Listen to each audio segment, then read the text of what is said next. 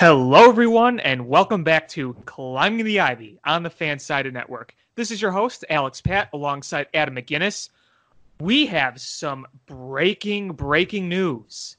According to Ken Rosenthal, the Chicago Cubs have finally worked out a deal that includes a major league contract. Not a minor league contract, not an invite to spring training, not some small trade, a major league contract.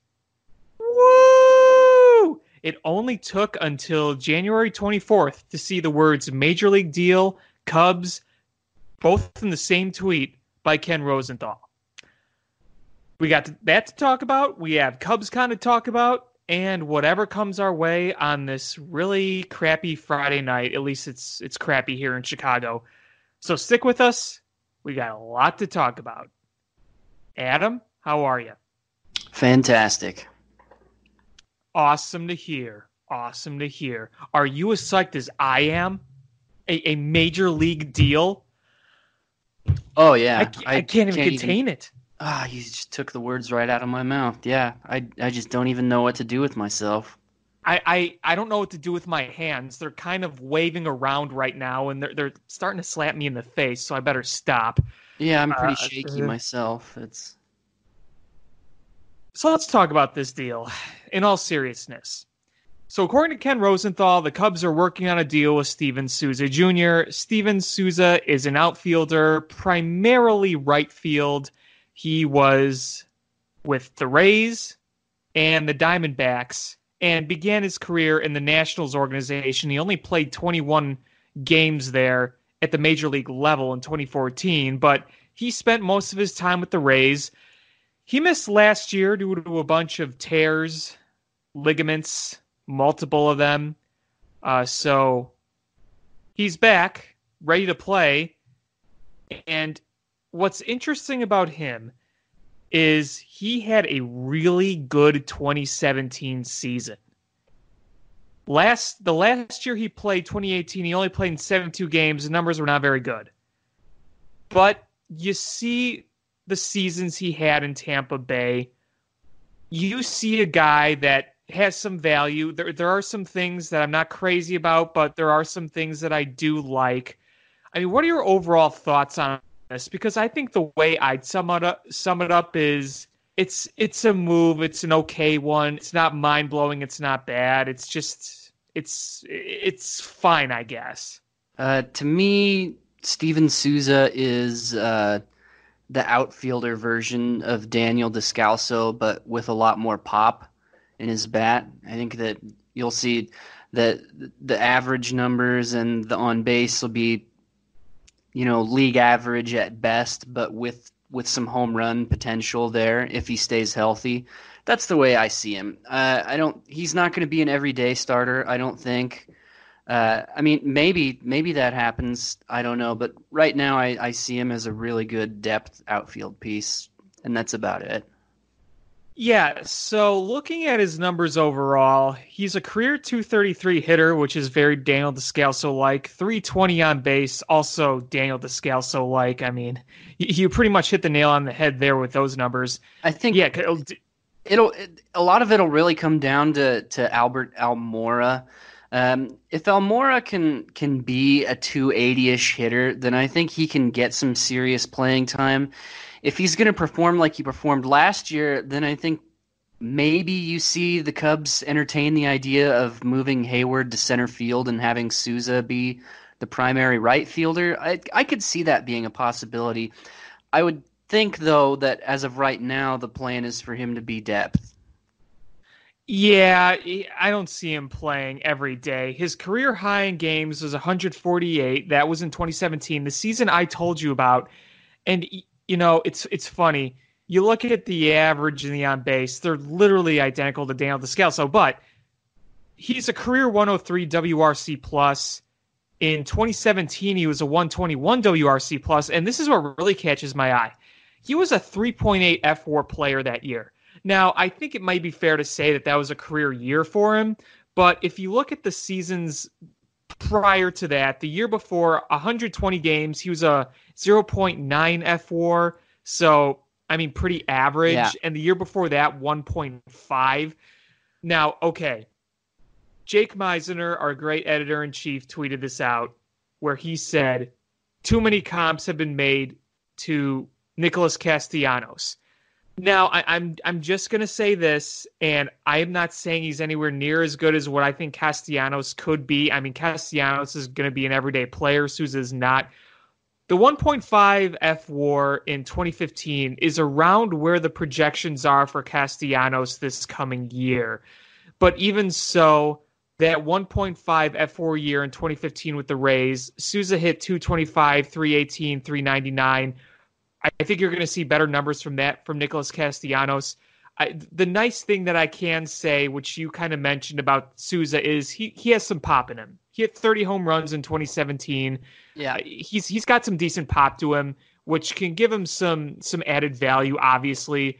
His career OPS is just above average. He's not going to hit for average. He's not going to be an on-base machine. It is what it is, but he's definitely not terrible. That's why I see him as depth, because when you look at Steven Souza's numbers and what he's accomplished, I really don't see anything that the Cubs don't already have somewhere else. In fact, when I look at Steven Souza's 2017 slash line, it actually reminds me a lot of Kyle Schwarber. And obviously, you've got more pop potential in Kyle Schwarber, but hitting around 240, getting on base at a 350-ish clip, hitting a lot of homers, that's Kyle Schwarber. Mm-hmm. Sure, that's a good point. And the other thing that I think is really important to remember, and this was talked about by Theo Epstein recently, when we're talking about this outfield, right now, the starting center fielder on the depth chart, I don't know if this is going to be what David Ross is going to go for, but we also got to remember, Ian Happ is still a thing. And I do think there is still promise with Ian Happ. You look at his career numbers, you see the strengths and the weaknesses, and if you cut down on the weaknesses, then you see a lot of the strengths come through. It would not be surprising to me to see Ian Happ have one of the best offensive seasons among outfielders next year. I mean, the competition you're going against, Kyle Schwarber is going to be the big bopper. I think he's going to be the guy who drives in the most runs, hits the most home runs. I think Ian Happ can be a guy where you're nice and balanced, where you have pop, you have on base, and Schwarber can get on base too. But I think Ian Happ can really take a step next year. Jason Hayward will put up solid numbers, but he's not a big power guy. Souza, we'll see with him. He's coming off a major injury, so we'll really see with him. Yeah. And then you have what's left. You have a bunch of guys that may or may not make it or may just play there sparingly, like Albert Almora. You don't know if he's going to make the roster or not. If Hernan Perez makes it and he plays every now and then, he's going to be playing very, very sparingly. And Chris Bryant's probably not going to play in the outfield as much.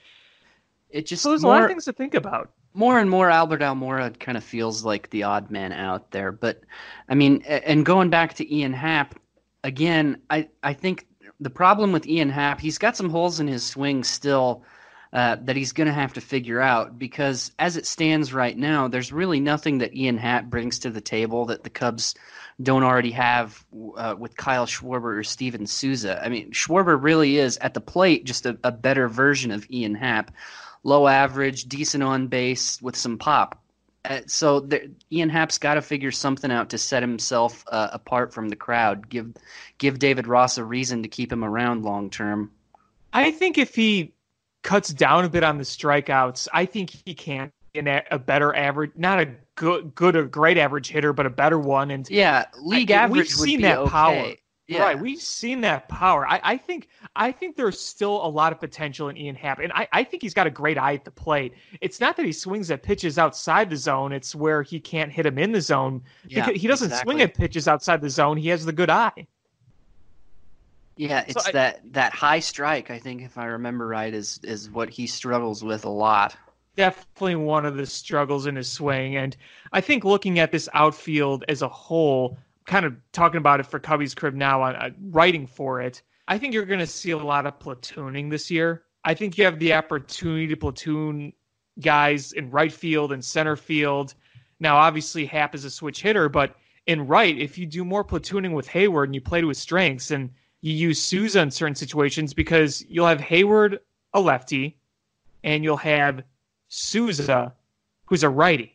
So if you need a platoon there, you can, because he is primarily a right fielder. Or if there are days you want Souza and Hayward in the lineup, you could slide Hayward over to center field if needed, kind of like you hinted to earlier. There's going to be a lot of shuffling, I think, in the outfield. It's just, for me, the biggest concern with this move personally, and I think other people would agree, he's another guy that strikes out more than you'd like. And I think one of the biggest things the Cubs need moving forward are more guys that could just make better contact. Unfortunately, I think you're right. I think we will see a lot of platooning in the outfield. I'm not a big fan of that, especially for this team, because the Cubs in particular, the last couple of seasons, have really struggled with consistency. And when you're platooning guys, it's hard for them to get into a rhythm.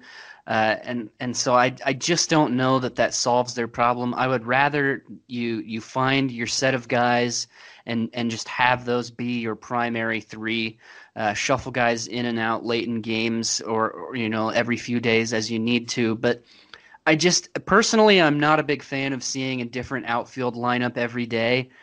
I don't think that helps guys get into a decent rhythm, but that's just my opinion. I think it depends on who we're talking about, because if you're talking about a guy like Ian Happ, if he's going to become what we want him to be, he's going to need to be playing more often than not.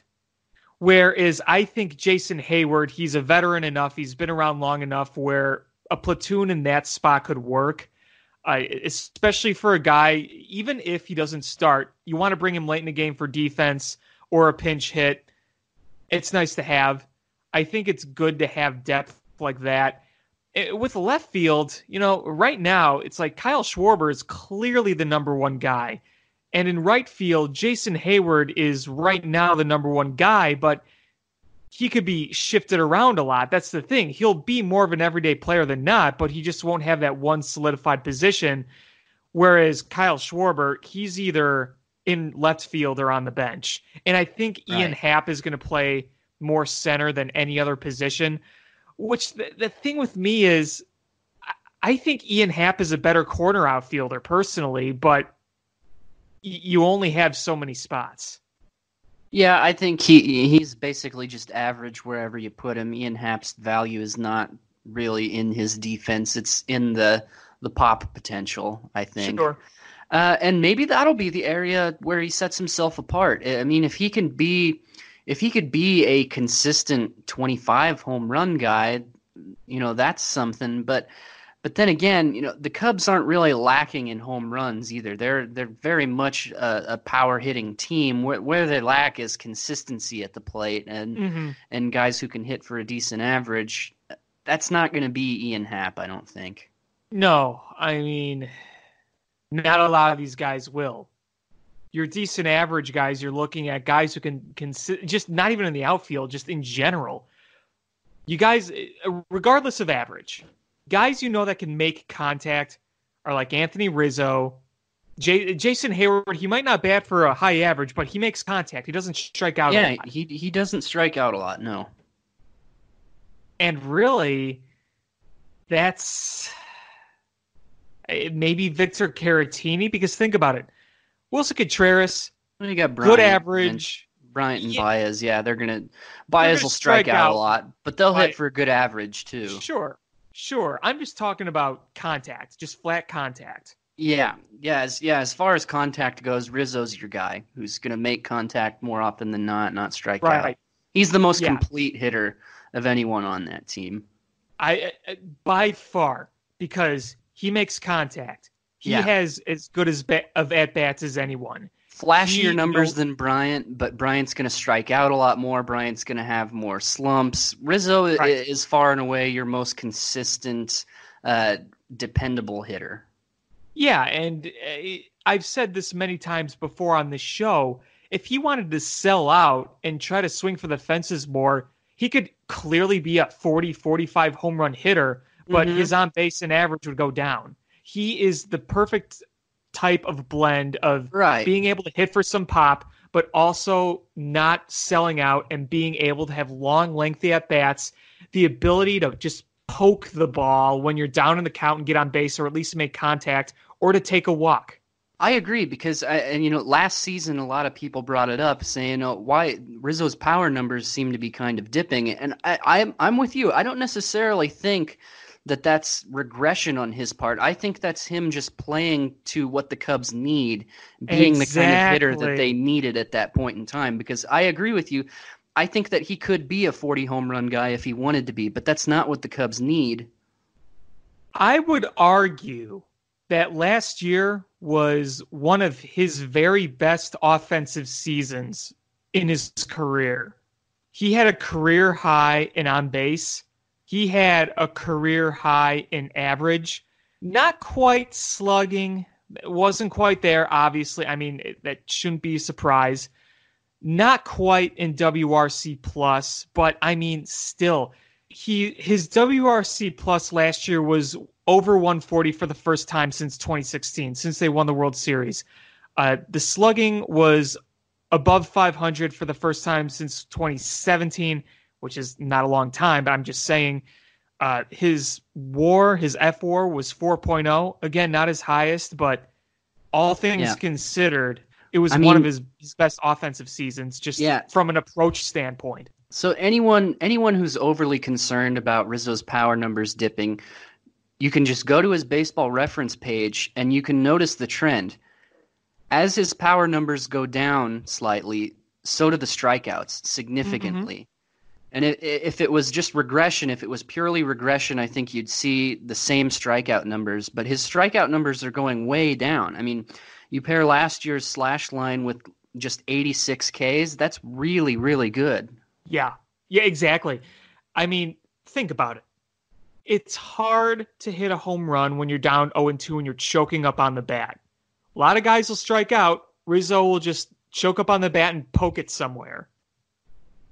It's really respectable too in this age of baseball when it's all about the home run. I mean, Mm-hmm. there's such a premium on home runs these days that it's all about the long ball. Yeah, that's very So true. to willingly give that up in this era would be tough, I would think, when you know that you have the potential to keep up with these 40, 50 home run guys.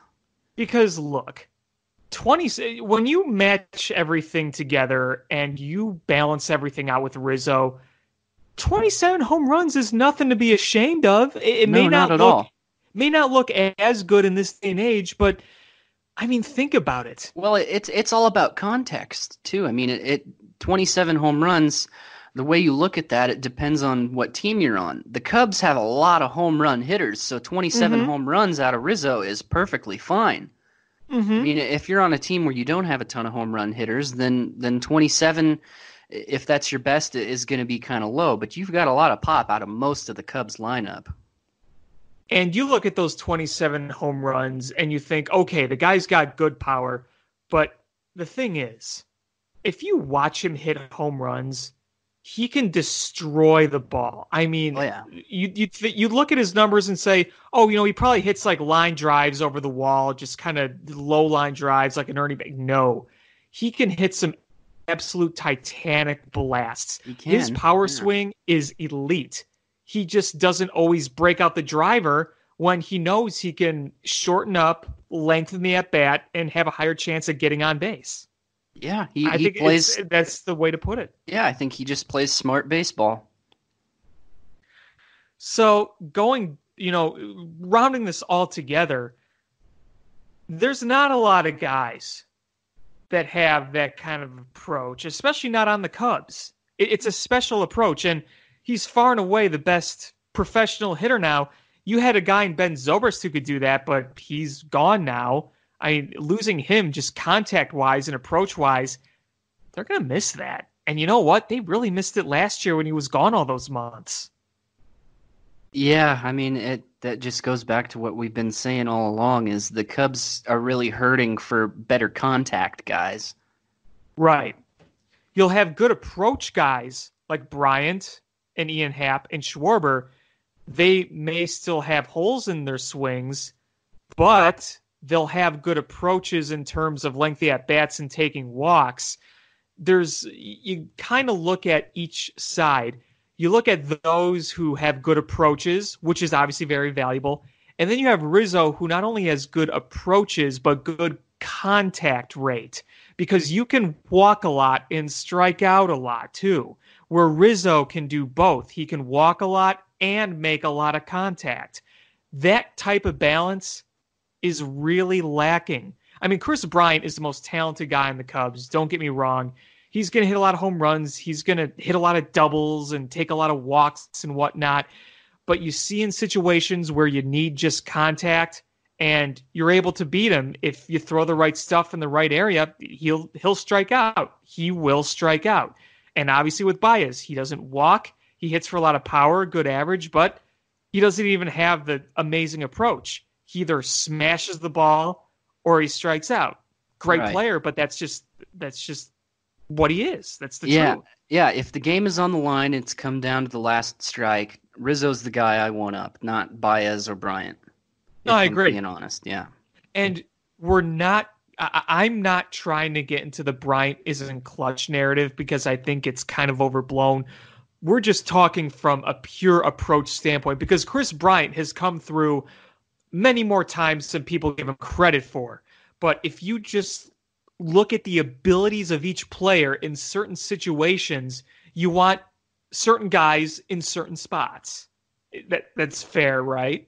Yeah, I would say so. And look, Albert Almora doesn't strike out a lot, but the problem is his contact isn't good contact. It's one of the biggest problems. Right. I still am fairly optimistic about Almora. I think that he can be quite a bit better than what he was last year. I'm not totally ready to give up on him yet. Having said that, if he's going to continue to be what he was last year, then you obviously can't just roll with that either. Right. And, I was really high on him when he was young because in the smaller sample sizes of like 2016 and 2017, the sample size wasn't huge, but I'm like, man, this kid, he doesn't have power, but he can hurt the ball and he can hurt it good. 2017, he played in 132 games. It's kind of easy to forget he played in that many games. Obviously not were all starts, but that year he batted .298, .338, .445, a WRC plus of 104. And that's when I really was high on him because I'm like, look, he's not going to hit home runs. He's not going to draw a lot of walks, but he can really put a hurting on the ball and find grass. And then 2018, he got off to that great start and slumped. I think you look at 2018, you realize, well, the first half of the season, he had a very high BABIP, and a lot of those weak grounders were finding holes. And I don't want to fully take away that first half of his, but I think with the combination of the BABIP fortune kind of turning its tide on him and adjustments made by the league, you saw the struggles come back in the second half, and then obviously last year was just it was not good. And if you look at Fangraphs and you look at the contact, what he hit, where he hit it, when you have a ground ball rate of over 50%, I mean that's pretty telling right there. Yeah, I think he can be the way he was in 2017. I do believe he can get back to that. I'm just not sure. I'm really not, and I just don't know how long we can wait for that to potentially come. At the very least, I'm willing to give him a chance to prove he can be that guy again. I don't necessarily like relying on spring training because spring training stats could be incredibly misleading for a number of reasons, but I feel like he's going to have to really impress in spring training. I think you said he's kind of the odd man out. I think that's pretty accurate. I think the Cubs realize that they can't continue to have what he's given us the past year and a half realistically every day. Certainly not at leadoff, that's for sure. But he's got to at least build some confidence, and you want to see him just hit the ball harder and not on the ground. in spring training. And again, I don't think that's going to be enough to convince me right then and there, but it'll at least make a case for him. I think so too. I think that's a fair point. I think that a lot of that will come down to spring training, because, coming off of a pretty disappointing year last year, to say the least, if he's underwhelming in spring training, then it's going to be awfully hard to make the case that he should be getting some significant playing time in 2020. And even if he does make the roster, I don't think he's going to be getting a whole lot of time.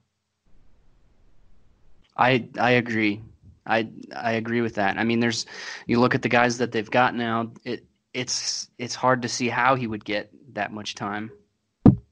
Here's something else I wanted to point out about Almora, and I think maybe this kind of flew under the radar last year because most people were kind of focusing on the offense, but the defense from him last year really took a step backwards. If you look at the metrics on Fangraphs, and I know metrics for defense can be kind of controversial, but just bear with me here, just to put it in perspective. We remember those highlight reel plays he made in 2018, right? You remember them, I remember them. Yeah. They're hard to forget. That year, he was 9 defensive runs saved, a UZR 150 of 2.9, so that's in the positive. That's in the green, so to speak. It's the best analogy I could put with that. Last year was -5 defensive runs saved, so in the negatives, and -4.1 in UZR 150. And UZR means ultimate zone rating, just FYI. Look, we saw regression in the field. Whatever the metrics say, it's obvious. He wasn't getting there as fast. He wasn't making the plays he was. And it kind of felt like last year, any diving plays he made were kind of you didn't have to dive, but you dove to make it look better. If that makes any sense. Yeah, so, the classic high school move, diving when it's not necessary. It's for you hockey fans out there. It's like the Patrick Waugh glove save, where a routine save in the glove, and you wave your arm to make it look like you really stretched out for it to snag the puck. Yeah, in the summer times, I run scoreboard for our high school baseball team, and I can't even tell you how many times up there I've turned to someone and said, "Did he really need to dive there?" Right. It's just it's just what they do. You obviously know what I'm talking about. Yeah. Oh yeah. So that's something to keep in mind too. Now you could look at the fielding percentage and see, well, technically his fielding percentage was only like a few ticks lower, but fielding percentage again is very misleading because fielding percentage it doesn't give anyone a sense of range and tracking of the ball and routes run. It's basically if you're at the ball, do you catch it or do you drop it? It's basically what fielding percentage is.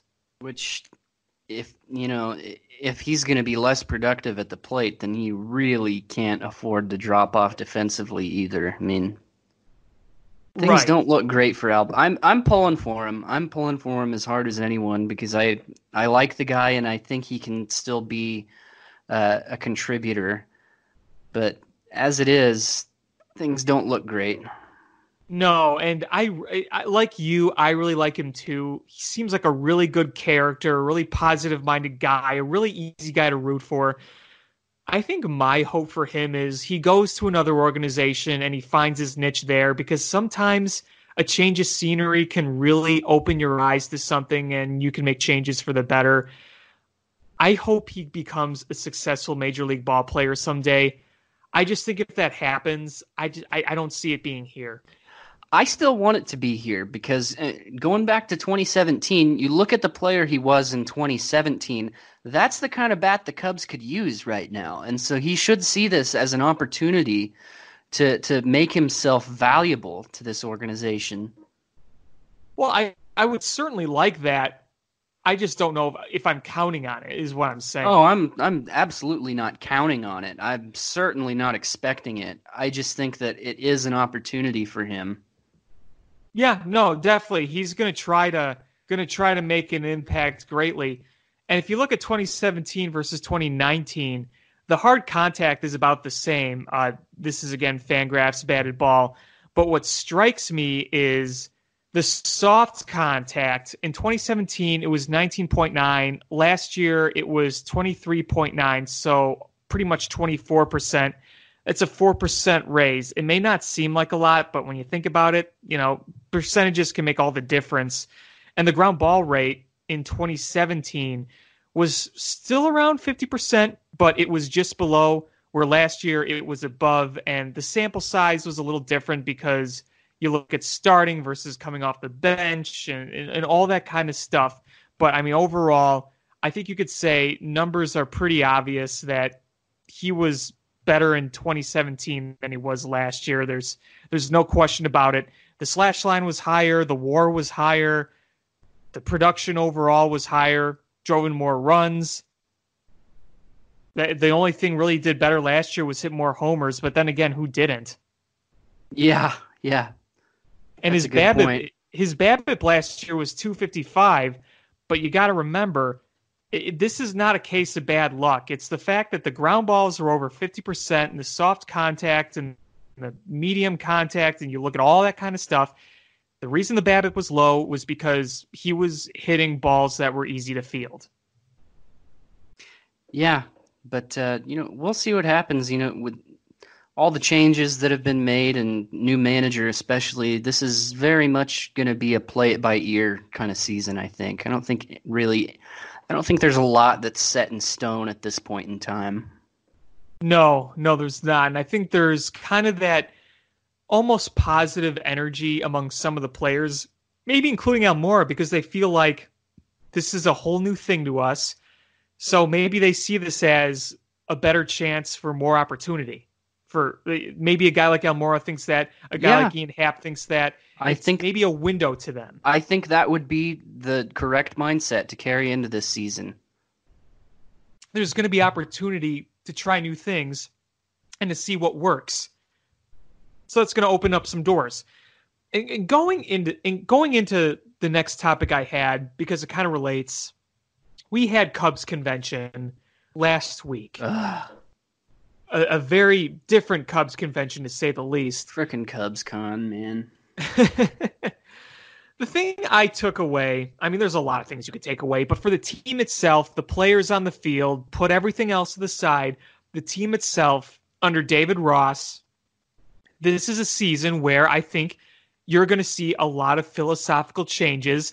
And you know what? I think a lot of things were revealed to us in kind of a subtle way. I think it was Kyle Schwarber that was mentioning how laid back everything was, like super laid back everything was by the end under Joe Maddon. And I love Joe Maddon, but you know what? I think that hurt them a little bit. I think they got a little too happy, too content. Yeah, I think that, that laid back atmosphere, you really can only have that if you're playing to your potential, if you're mentally sharp on the baseball field, and this team clearly was not.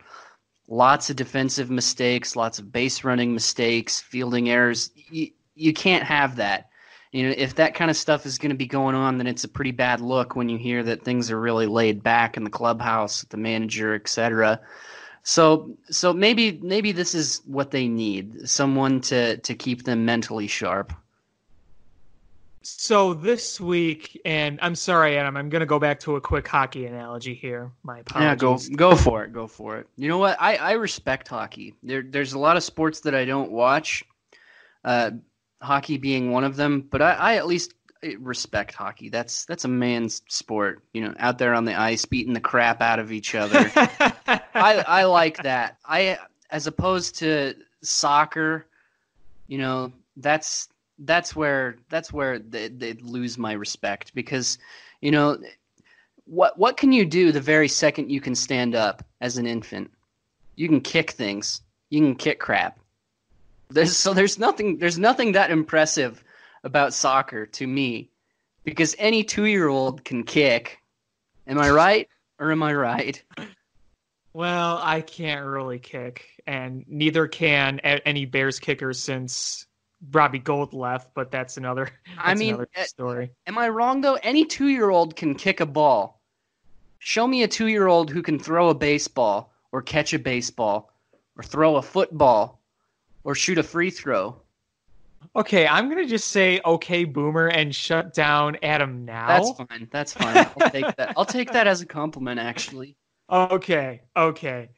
But anyway, going back to my hockey analogy, this week I was at the Blackhawks-Panthers game, and that was the great return of Joel Quenneville, the coach that led the Blackhawks to 3 Stanley Cups last decade.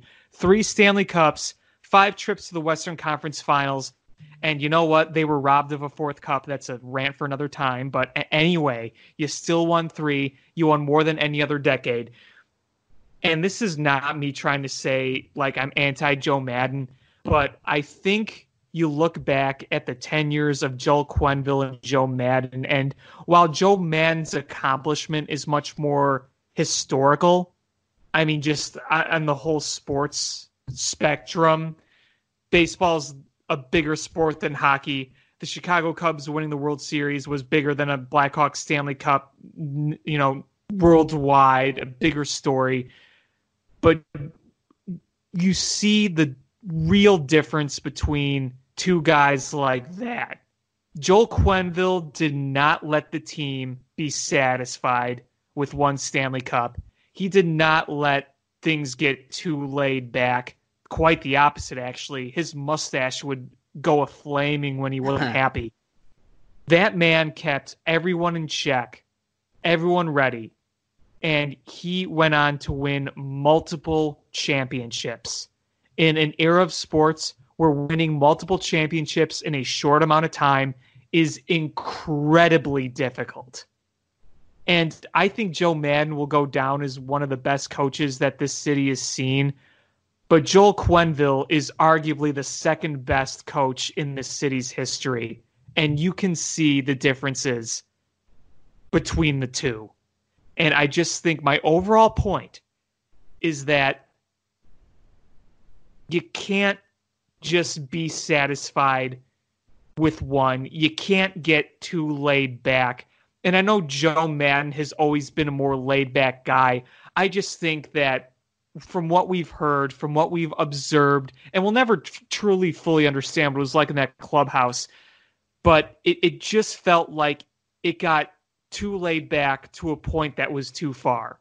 And David Ross is, I don't know if he's going to be a good manager or not, but one thing's for certain, it's not going to be Dave and Buster's all the time in the Cubs dugout.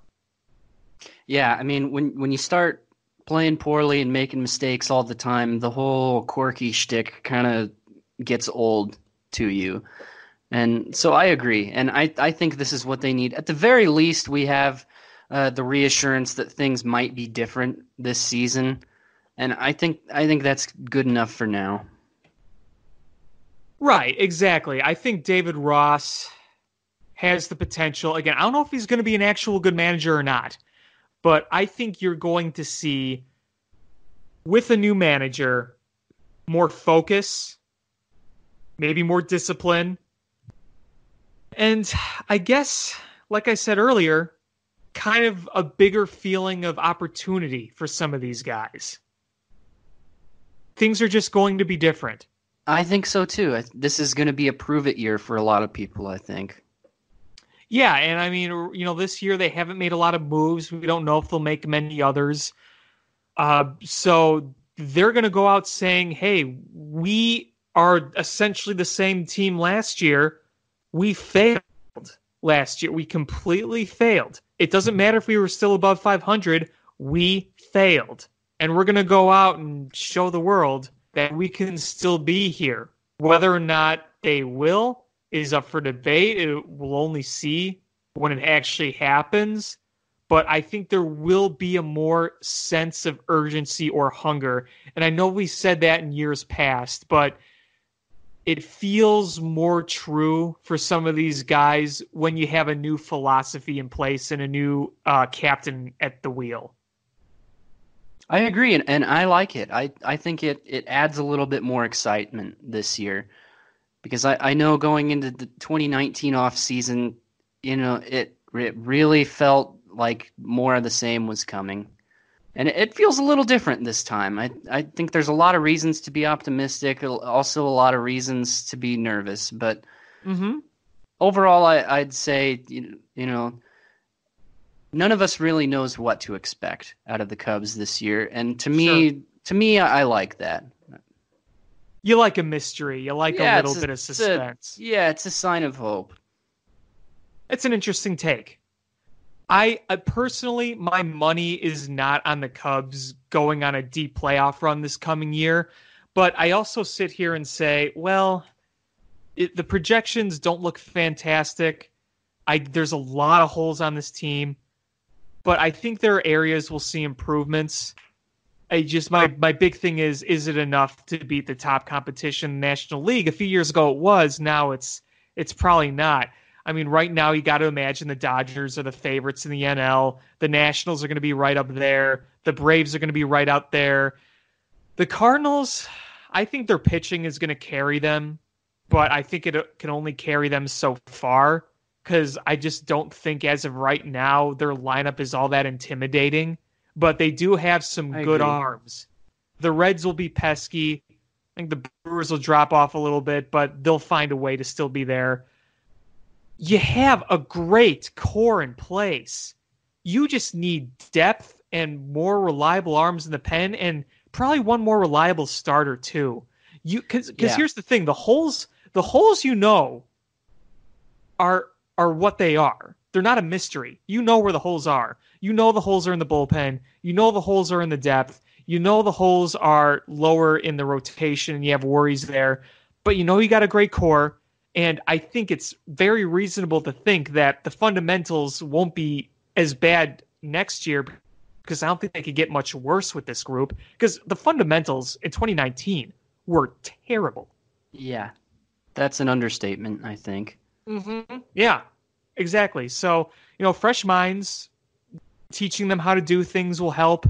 And I think consistency with the hitting coach will help. I'm still concerned about the lack of contact guys and the bench, but I think at least the addition of Steven Souza will, again, not put them over the top, not make them all much better, but it is a decent addition if he is healthy and playing at his top level. I think a lot of it's going to come down to the first half of the season, I think. I don't think for this Cubs team to make a significant playoff push, I don't think that they can get hot in the second half. I think they No. need to play well enough in the first half to incentivize the front office to make some moves. Yeah, because think about it. If it's July and you're like 8 games back, I think at this point you're probably selling. Probably. Yeah, that's what I mean. I think that they have to be competitive enough and prove that they can make a significant run to pressure the front office into trading for some bullpen pieces or some depth, maybe a mid-tier starter, but they've got to prove to the front office that they can do this. Right. I mean, the realistic reality is for me, if the Cubs want to win the division, a lot is going to have to go right. Yeah.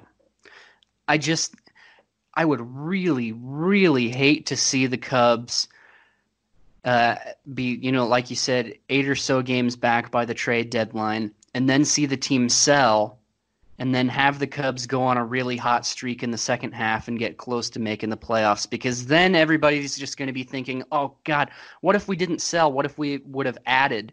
What could we have done? I would really hate to see that happen.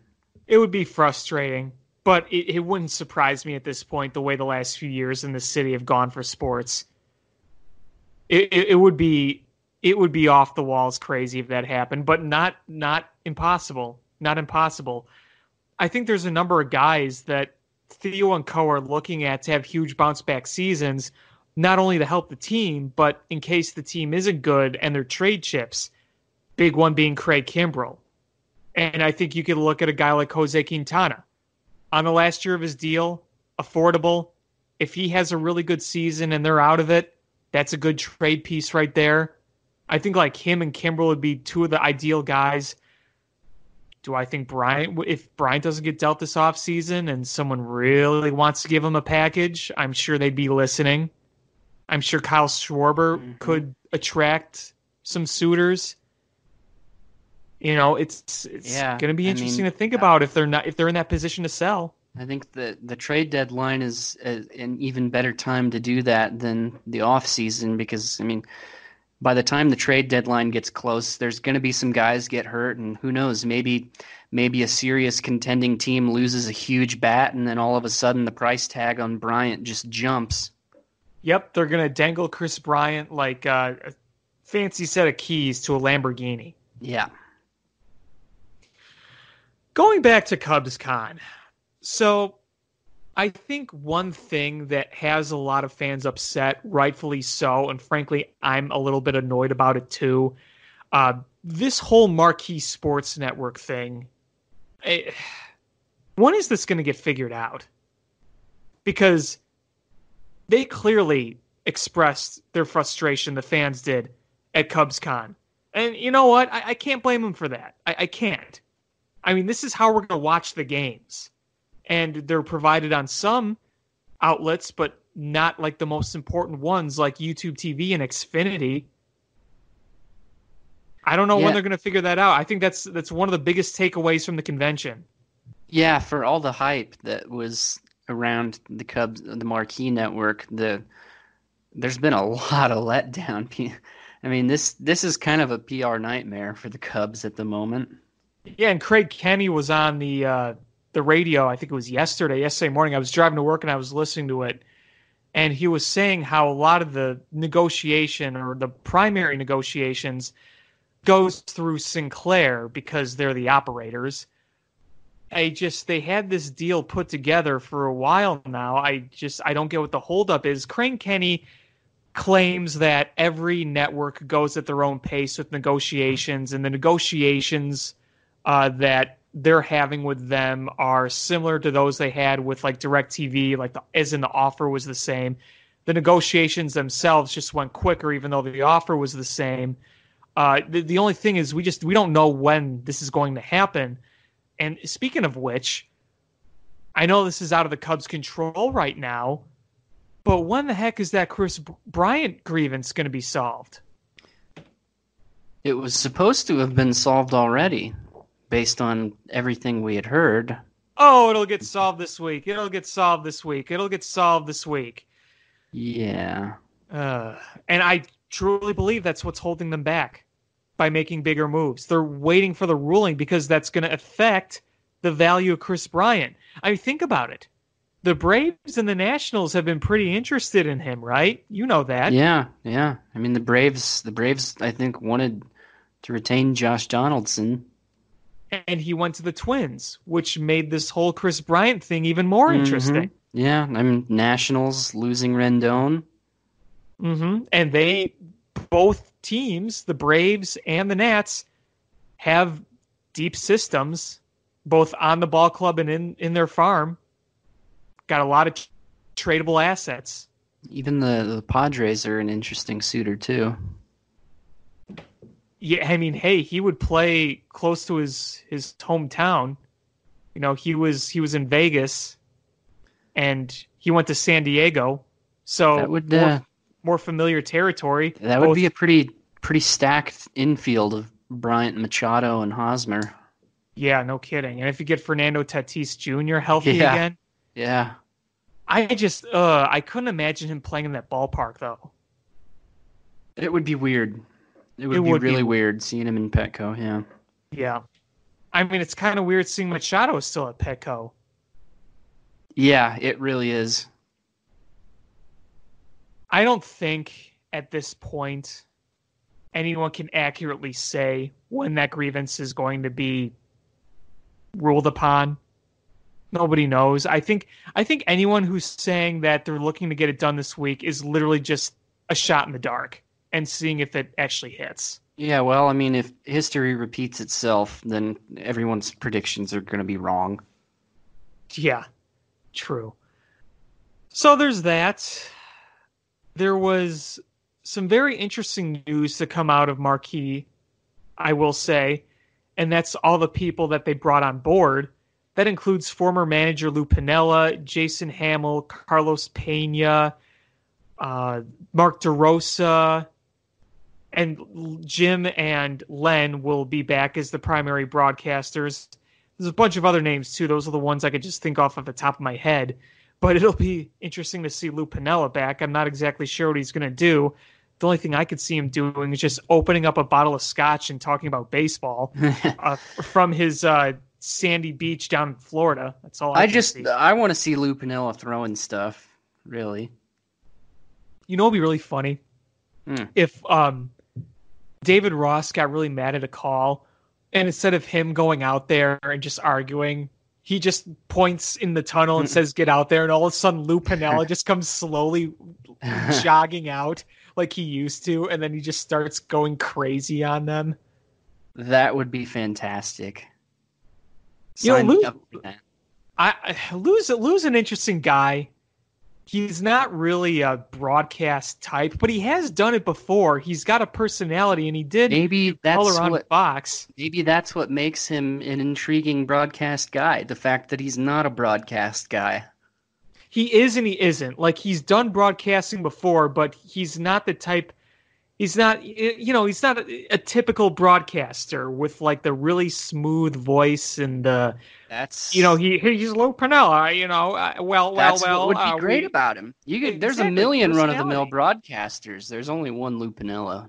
Yeah, he's very, very unique, and I always enjoyed listening to like his rants or when he got angry or when he just said, I'm done with everything. I'm just going to go crack open a bottle of scotch. Whatever. You know what? That was always fun. I would subscribe to that show. Just an hour of Lou Piniella sitting by the fire, drinking scotch, and rambling about whatever is on his mind. I would watch that. Every episode. Yeah, I would watch that religiously. He has to finish a bottle every episode, a full bottle of scotch. Let's produce that. I mean, we're cranking out way better ideas than anyone on the Cubs, aren't we? Yeah, I think so. Let's propose this. Let's get this going, and it's going to be the #1 program on Marquee that's not a Cubs game. I love it. Ricketts, if you're listening, please hire us. We can give you all these ideas and more. The Lou and Scotch Hour on Marquee Sports. It's like you have a bottle of scotch and like the top cap is just his face.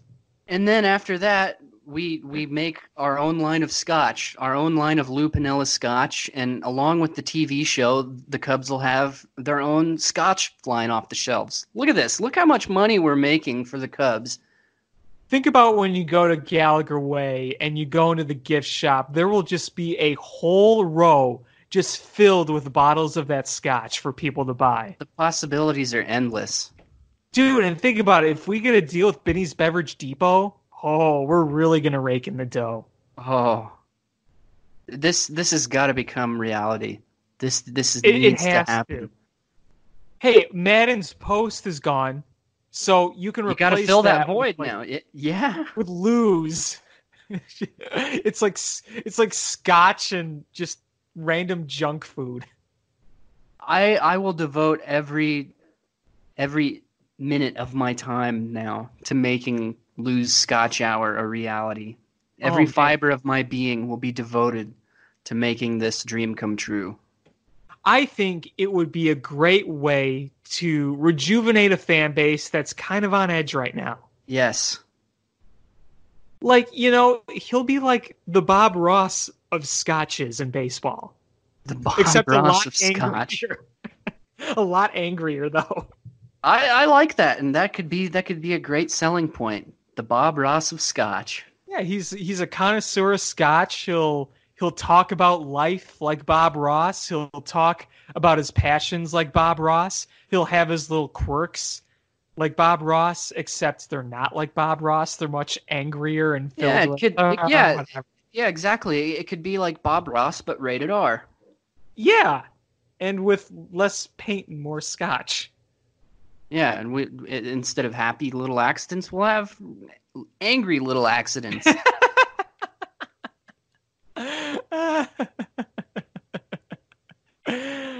we just come up with the best ideas, don't we? We do. I don't know if there's really anything else I wanted to talk about from CubsCon because, I mean, the rest of it was okay. Yeah, we know. Yeah, fan base is on edge. CubsCon's dumb. CubsCon is pretty mild compared to, like, other conventions. Well, yeah, I mean, I'm not about to try to compare it to, like, a comic book convention or something like that, but a bunch of cosplays everywhere. Yeah, freaking cosplayers. I just think people view CubsCon as an outlet for them to voice their concerns, and that's not what it's supposed to be. Well, I think it's one of those things where they have the right to be heard. I just don't think it's gonna really change anything. I don't think they do. I disagree. I don't think that the average fan has the right to be heard. Well, I mean, they have, unless they have security guards coming and taping their mouths shut, they can do whatever they want. Yeah, but I mean, when I say they don't have the right to be heard, I mean that they aren't entitled to the Ricketts sitting there and listening to their concerns. They own the team. It's their business. They can do whatever they want, and that's the end of the story. Well, I mean, I think there's multiple ways to look at that. I mean, it's kind of, people can say, they are the paying customers. I mean, they are the paying customers. So, I mean, that's like me saying, I do my grocery shopping at this store, so I have the right to tell the manager what foods I want stocked. Well, you can complain. You are the customer. I can try. I don't have the right to have a sit down with the higher-ups. Yeah, you do. You're the customer. No, I don't. Yeah, you do. See, the way it works is if I'm unhappy, I'll stop shopping there, and that sends the message to the higher-ups that they need to make a change. I don't have the right to sit down with them and tell them how I think things should be just because I buy hot dogs there. You can write reviews. You can write complaints. Buying tickets. That's what they're there for. Buying Chris Bryant jerseys and buying tickets to games doesn't make you a shareholder. Makes you a paying customer, though. And that's it. And that doesn't really entitle you to anything. It just makes you a paying customer. And if you want the product to be better, you can voice your opinion. It's the same situation with the Cubs. If things continue this way and fans are as unhappy as they say they are, they'll stop buying tickets, they'll stop buying merchandise, and that will send the message to the higher-ups that they need to make the necessary changes. That's the way it works. Me, as a fan, as a paying customer, I am not entitled to sit with Ricketts face-to-face and tell them what I think needs to be done. Yeah, but you have to be able to take feedback as well on criticism. Gordon Ramsay says that about his restaurants. Ideally, yes, but you don't have to. There's nothing that says you have to do that. But you can. You can, and maybe sometimes you should, but you most certainly do not have to. Let the market decide. I think it's okay to let out some of your opinions, but I also think there is a level to it. I also think that the ownership now doesn't fully understand why some people are unhappy, truly. That was kind of telling to me at Cubs convention, frankly. And that's fair. That's fair.